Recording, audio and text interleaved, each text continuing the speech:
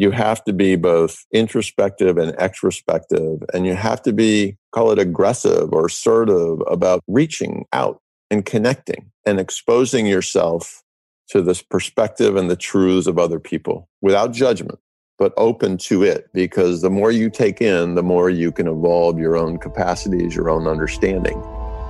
This is Crisis Cast 2020 with me, Toby Goodman, a podcast where I get timely wisdom from experts in life and business. These guests will answer my 5 questions, sharing wisdom and insights to help you and me get through this global shitstorm. Today on Crisis Cast 2020, an innovator, a business leader, an author and international speaker, Chris Colbert talks about why what was socially unacceptable last month is absolutely fine now, a hope for a new minimum wage, intimacy, finding the upside, fun in the kitchen, the power of a blank piece of paper, and learning to embrace the value of moments in time. Here's my therapeutic conversation with the brilliant Chris Colbert. Before we start the show, I have something for you if you identify as pod curious. It's perfect for you if you're an expert, consultant, or business owner. Maybe you're wondering if podcasting is worth the effort, especially now, or perhaps you've tried podcasting in the past but have been disappointed with the results. In this free guide, Podstar, I'll share the exact 7 steps we use to help publish over 2,000 podcasts each month. To get instant access, go to podcastnetworksolutions.com. Chris Colbert, thank you very much for coming on to Crisis Cast 2020. Thrilled to be here. Thanks, man. So you're in Boston. What's been your experience on a local level of the pandemic so far? We are in week 6 of the shelter-in-place / lockdown instructions. I think it's been 80% clear in terms of what the government, both state and local city, have been trying to convey. But I think the citizenry has been, generally pretty responsive to the understanding of social distancing, the understanding of staying inside. And the statisticians and modelers are theorizing we're on the other side of the curve, that the curve is in fact flattened and we're coming down the other side. That's sort of the macro view. The micro view, the personal view is, it's been a really interesting 6 weeks of both challenge and opportunity. Yeah, right. So tell me about the challenge. Tell me about, we spoke just before we started the interview. You have a mother that's in care right now, and that's a concern, right? Yeah. So, part of the challenge is the inability to, and I think we all suffer this right now, the inability to actually be with, care for loved ones. So I have a 91-year-old mom in assisted living facility outside DC that's in complete lockdown. And the virus has taken hold in the facility. Many of the residents have contracted it. 4 have died in the last 2 weeks. And it's just brutally hard to know that my mother is in the midst of that. And it's made even harder by the fact that she has dementia. And it's actually hard to both reach her, and even when I do reach her, she doesn't really understand what's going on. So it's just hard to convey, help her. It's a really difficult situation, which I know I am not alone in. I know there are millions of people around the world that have similar things going on. So I think, certainly part of the biggest challenge is the inability to connect with care for loved ones. The irony is there's an opportunity in that, which I've realized, which is the ability to connect with loved ones, my kids as an example, on a more frequent basis. And I realized that in the real world, the normal world, the before world, whatever you want to call it, if I'm with one of my kids, I can't call them the next day to be with them again because they're busy. And they might even think it's weird that, well, Dad, I was just with you yesterday. There's some sort of appropriate distance between when we get together because we're all busy. But when you remove busy from the equation, all of a sudden, I can be with you every day. Because I know, and you know, that neither of us are busy. And we're actually maybe even a little bit lonely. And we actually are reminded of how much we love each other. And so, like you and me, Toby, we can hang up right now and we could talk to each other tomorrow. And there would be nothing weird about that. In the real or the normal world or the before world, that would be like, no. You can't ask Toby to have another conversation because you just had one with him yesterday. So the challenge or the struggle becomes, for me, has become also an opportunity. So in a way, I'm speaking more to people I love now than I did before. And I think because of the crisis, the nature of the conversation is maybe a little bit more intimate and a little bit more honest and a little bit more compassionate or loving than it might have been before. Again, that's an opportunity or a positive in that for sure. Yeah. Tell me, other than that opportunity to connect more frequently, that seems to be a really good way of getting through it for us all. What are you envisioning the other side of this looks like? Somebody asked me that question recently and proposed that this journey for people is exposing them to the truth of their own reality and maybe helping them see that parts of that reality, I'm talking about from the past, are not things they want to replicate or maintain or re-engage with going forward, and that some large percentage of society will change its ways, change its behaviors, live life more authentically. It'll be less seduced by commercial pressure, consumerism, be more appreciative of intimate relationships, et cetera, et cetera. And my response to her, woman Caroline, was, I wish that to be true, but I don't believe it will happen for the majority. I'm a big believer or a big fan of Abraham Maslow and the hierarchy of need. And I think the vast majority of humans are pretty much focused on the first three levels of need, food, water, shelter, control, safety, and belonging. And that's pretty much all they care about. And my sad fear is that when we get on the other side of this thing, I think for about 3 or 6 months, there will be some perpetuation of the current sentiment, gestalt, whatever. And then I think we'll probably revert back to our old ways. I do believe some smaller percentage of people will come out of this thinking differently and decide to make different choices about how they want to live their life and trying to not resume the sort of transaction intensive, call it outside in behavior that they exhibited before.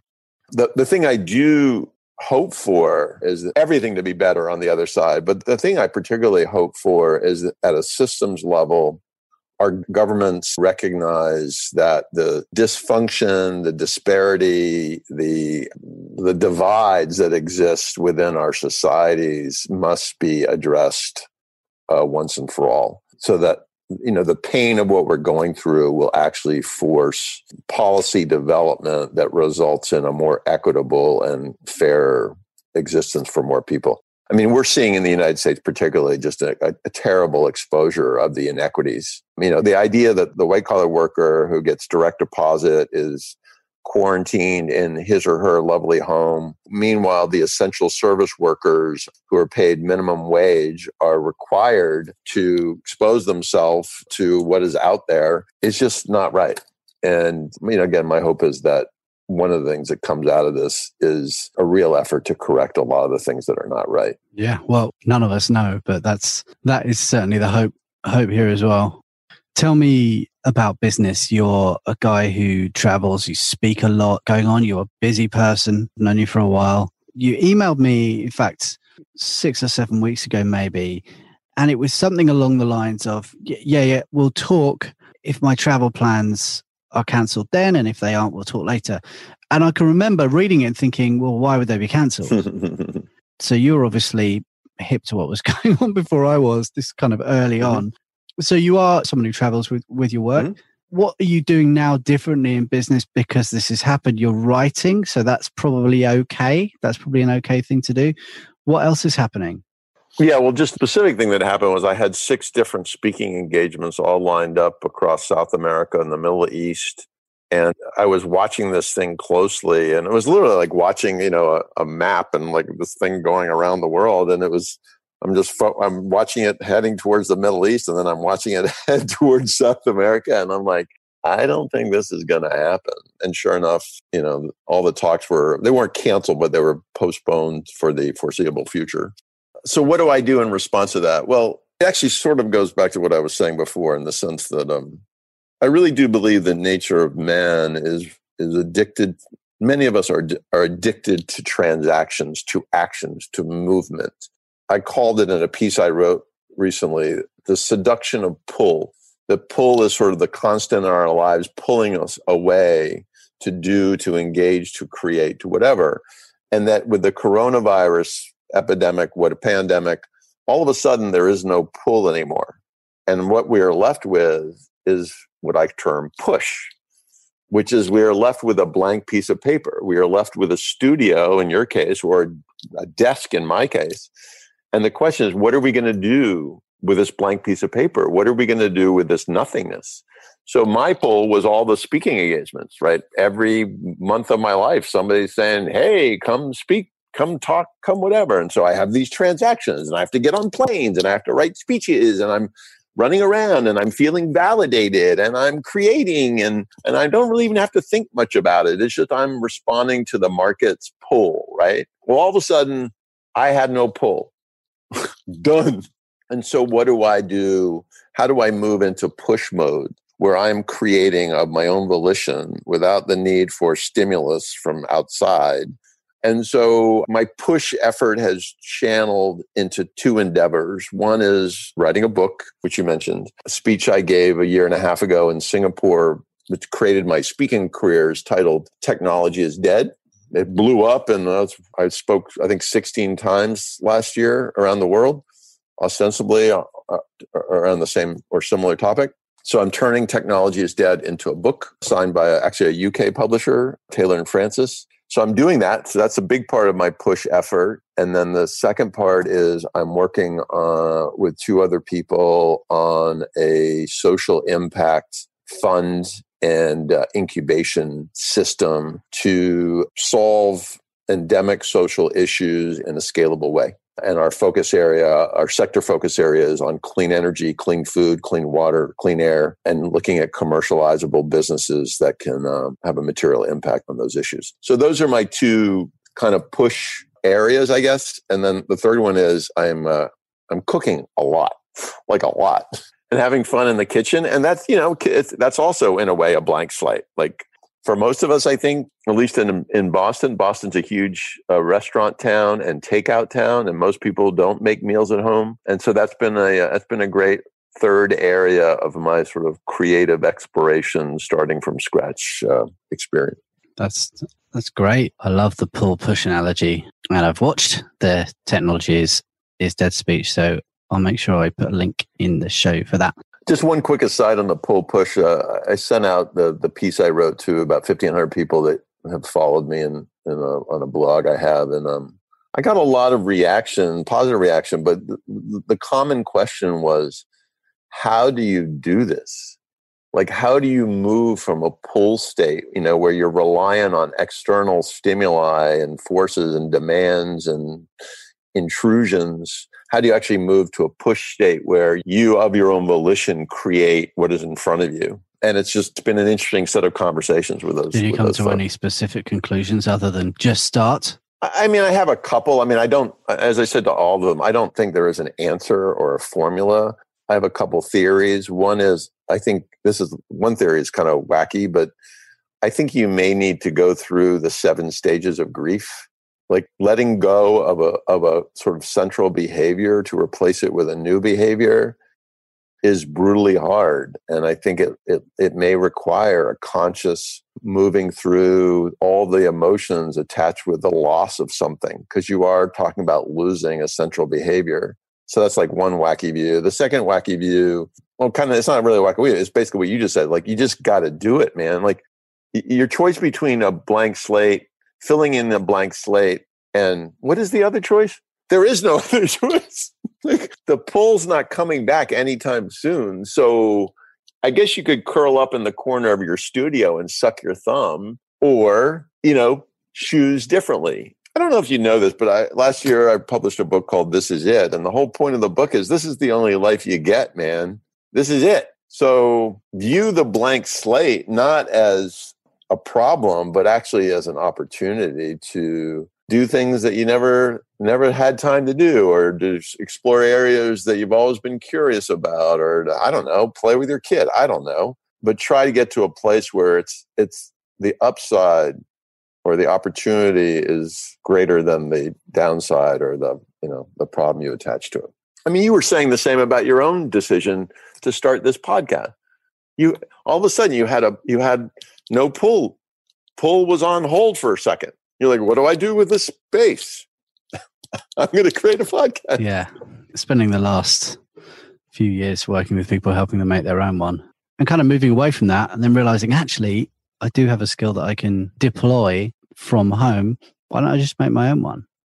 Right. But feeling like I had enough people in my life around me and my wider network who I wanted to speak to about just speaking to the connection part more frequently, speaking to that need, that basic human need, and realizing that the people that I know that are in my life and that have come into my life in the last few years are incredible. And therefore, there's no problem. I can phone people up and catch up with them. But equally knowing that sharing what they have to say is valuable. At the least, it's a document, but at best, it's genuinely helping the people who are listening. And helping the people who are speaking and knowing that they're broadcasting it to an audience. The return could come back in a number of ways and at any time, because the podcast will sit there for years, and that's okay. So that's how I've been able to address the blank slate. It's the theory of constraints, isn't it? Classic sort of, well, are you gonna stick your head in the sand, or are you gonna do something? Well, this is my version of doing something. I also think I think that's absolutely true. And I think it's also fear of exposure. The problem with a blank slate is when you go to fill it in, what you have done is exposed. The beauty of living in a pull world is people hide behind all the noise and all the transactions and all the interactions of others. And it's hard to actually put a spotlight on what you yourself did because it's so connected to all these other things. But in a push state, that blank slate is literally blank. And so you're exposing yourself, to the world, to your audience, to your friends, to your wife. And that's so scary. And I think that's what causes pause more than I don't know what to put on the blank slate. It's more, I might be judged by what I put on the blank slate. And that's what I was saying to you about my own, podcast fears. Like, but what if nobody likes it? What if it's of no value? And therefore I'm just, not going to do it. Yeah. And the answer is, it is going to be of absolutely no value to loads of people and probably most people in the world. But for some people, it's going to be of value, and that's who it's for. And it's not for anyone else. And the other thing that came up, I had a personal call from a friend the other day who wanted to ask me some, strangely, because this doesn't really ever happen to me, but a friend of mine asked some advice about a girl who he'd started dating. And it's someone, I didn't know they knew each other, but I know her. In fact, I knew her 15 years ago. And he asked me some questions about what I thought about various things that were going on. And I prefaced it with, everything that I'm about to tell you about this person that I know of is based on who she was 15 years ago. So I'll tell you what I think as your friend because I love you, but I'll also tell you that everything that I know about her personally, not hearsay, because I knew her very well at that time, is based on who she was 15 years ago. And since then, she's become a mother. She's done all of these things. So, I didn't think anything bad of her anyway, but it's just a moment in time, right? If someone said to you something about me based on me, before, whenever that would be, a year or 10 years or 20 years, especially if it was 10 or 20 years, I'd be like, well, that's not who I am now. I've been through all of this stuff. So it's the ongoingness of a podcast I like. It's the living part of the podcast I like versus this guy wrote a book 20 years ago and this is who he is, because that's bullshit. That's who he was 20 years ago. Helen Zaltzman has a podcast called The Allusionist, and it's all about language. And it's a cute podcast. It's really good, kind of lesser known words. And it's really fun. And one of the things that comes up all the time is she talks about how a dictionary is not a rule book. It's a document. So people are using language in a way now that you can't look up some of the words that people are using on the street today. Doesn't make them less valid, because remember, don't be a pedant and don't go back and tell me, well, this is the right way to say it, because language has evolved now, as people do. I hope that's not too much of a diversion, but just comes to mind as people are worried and fearful that other people don't like their stuff, because the answer is that's actually good, because it's not for everyone. It can't be for everyone. And you should exploit the fact that I'm only for these people. I'm not doing this for what my parents think of me. I'm doing it because it feels like it's what I can do today. I can't go out and play the drums today. There's no gigs. Whereas if it was anything else and something might have happened, I might have said, okay, right, I'm going to go back and try and get a show in the West End because I've had it, right? But I literally cannot do the other thing that I'm really good at. So I'm like, that's where I am. Is that sort of helpful for you?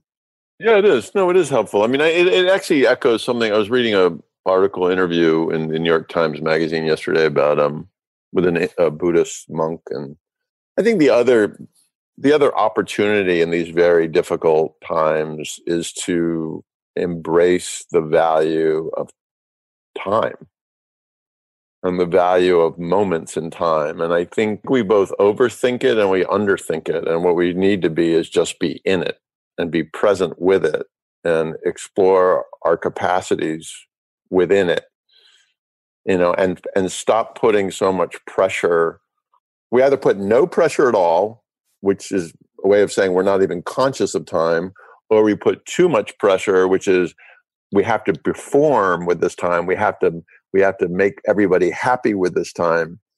And neither of those states or perspectives is what I would call healthy or even appropriate.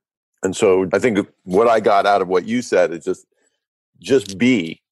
And, your audience will find you, or maybe they won't find you, but who cares? Like, if you seek to share your perspective, your thoughts, your whatevers, share them and leave it at that. And I think that's good advice. Yeah, man. And that's why timely wisdom, I'm trying to use my skills to get wisdom from other people. I'm not, not purporting to know the answer to this shit, but it seems to be a really good time to share my friends with the world. I do think, something else you and I may have talked about is I've come to believe that the measure of a life is the level of intimacy you achieve. Intimacy with self, intimacy with loved ones, family, intimacy with friends, intimacy with the world. And intellectual intimacy, emotional intimacy, in some cases, physical intimacy. But then in order to achieve intimacy, you have to be both introspective and extrospective, and you have to be, call it aggressive or assertive about reaching out and connecting and exposing yourself to this perspective and the truths of other people without judgment, but open to it, because the more you take in, the more you can evolve your own capacities, your own understanding. And so in a way, what you are doing with this podcast is it's an intimacy, enabler, right? Like you're connecting to people, you're connecting people to people, and the conversations you're having, I think, are pretty dimensional, pretty human, pretty real. And that out of that, your audience should come away with a greater capacity to be intimate themselves. So kudos to you. Thank you, man. I've just had this meaningful, intimate conversation with you, and I've just had another one with someone else as well, who's been a good friend for a long time, who I just haven't seen for ages. And he's great. He's a therapist, Howard Cooper. He'll be on at some point. So check out that. And at the end of that conversation, because he's a friend, and it was pretty informal, quite funny at some points. Because of what he said, in this context, I was able to say to him when I stopped pressing record, oh man, I spoke to this person. He's on episode X. You should check him out because actually I think you could really help him from where he is. And he went to that person's LinkedIn profile and was like, oh yeah, man, I'd love to get to know him. He looks cool. So, and I've known those two people independently for a long time. And it's only because of the conversations that I'm having in this context that I will connect them. And that's a good result, right? That's a great result. It's a great result for everybody. Yeah. So to wrap this up, my last question has always been, so will continue to be for you. Since this has all happened away from your personal world and your business world, what have you seen, it could be locally or online or whatever, that has really impressed you? What behavior or pivot or whatever you want to call it has surprised or impressed you since this has happened? Yeah, I mean, I think I have a couple quick answers to that. You know, one at a government level, I don't know if you've heard about Governor Cuomo from New York State, but it's been interesting to watch different governors and different leaders, including our federal government leaders, how they have handled the crisis, their response to the crisis. And Cuomo has really, I mean, he's the talk of the country in terms of a leader that has shown an incredible balance of conviction, declaration, making the hard decisions with empathy, compassion, sympathy, you know, real human understanding. And that's been a really wonderful thing to see. And it also, I think, reveals, sadly, that it's hard or rare to find that combination in leaders. So that's been an interesting, I guess, outcome. I think more locally, and I think this is true of all crises, there's a divide. There are people that step into the void, that step into the problem, that go to the front lines willingly, and then there are people that recede, maybe even run away. And I think what I've seen in Boston is far more of the former, less of the latter, but it's definitely some of the latter. My own daughter is a social worker at Mass General Hospital, which is the biggest hospital in Boston, and she's 26 years old, and they sent all the social workers home several weeks ago, and she, of her own volition, she raised her hand and said, I'd like to come back in, and makes me want to cry. But so she's blown me away with her own courage, and she's now in, I think, pretty much every day, every week. She works in the cardiac floor of the ICU unit of the cardiac unit. Again, in times of struggle, some people are just amazing. And there's a great piece in the New York Times Magazine again about the frontline people in New York City and what their life has been like for the last several weeks. And I'm sure the same is true in London. You know, these first responders are unbelievably courageous, caring people willing to sacrifice potentially their own life and even the lives of their loved ones through association. And I've seen a lot of that. Yeah. Thanks for sharing that. And it must feel amazing to have raised a daughter that cool. I mean, I always knew she was an incredible young person, but like her behavior over the last 6 weeks is like, wow. Thanks, Chris. Thanks so much for your time. And, it's been an incredible conversation. Thank you. Absolutely. Thank you. And best of luck with the whole thing. I look forward to listening to all subsequent episodes. Rah. Thanks, man. All right.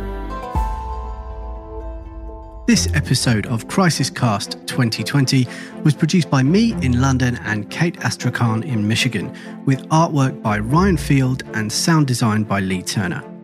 Crisis Cast 2020 is a production from Podcast Network Solutions, a full-service podcast production company who are ready to help you plan, record, produce, and promote your message with podcasting. To find out more and grab your copy of Podstar if you're feeling pod curious, visit us at podcastnetworksolutions.com.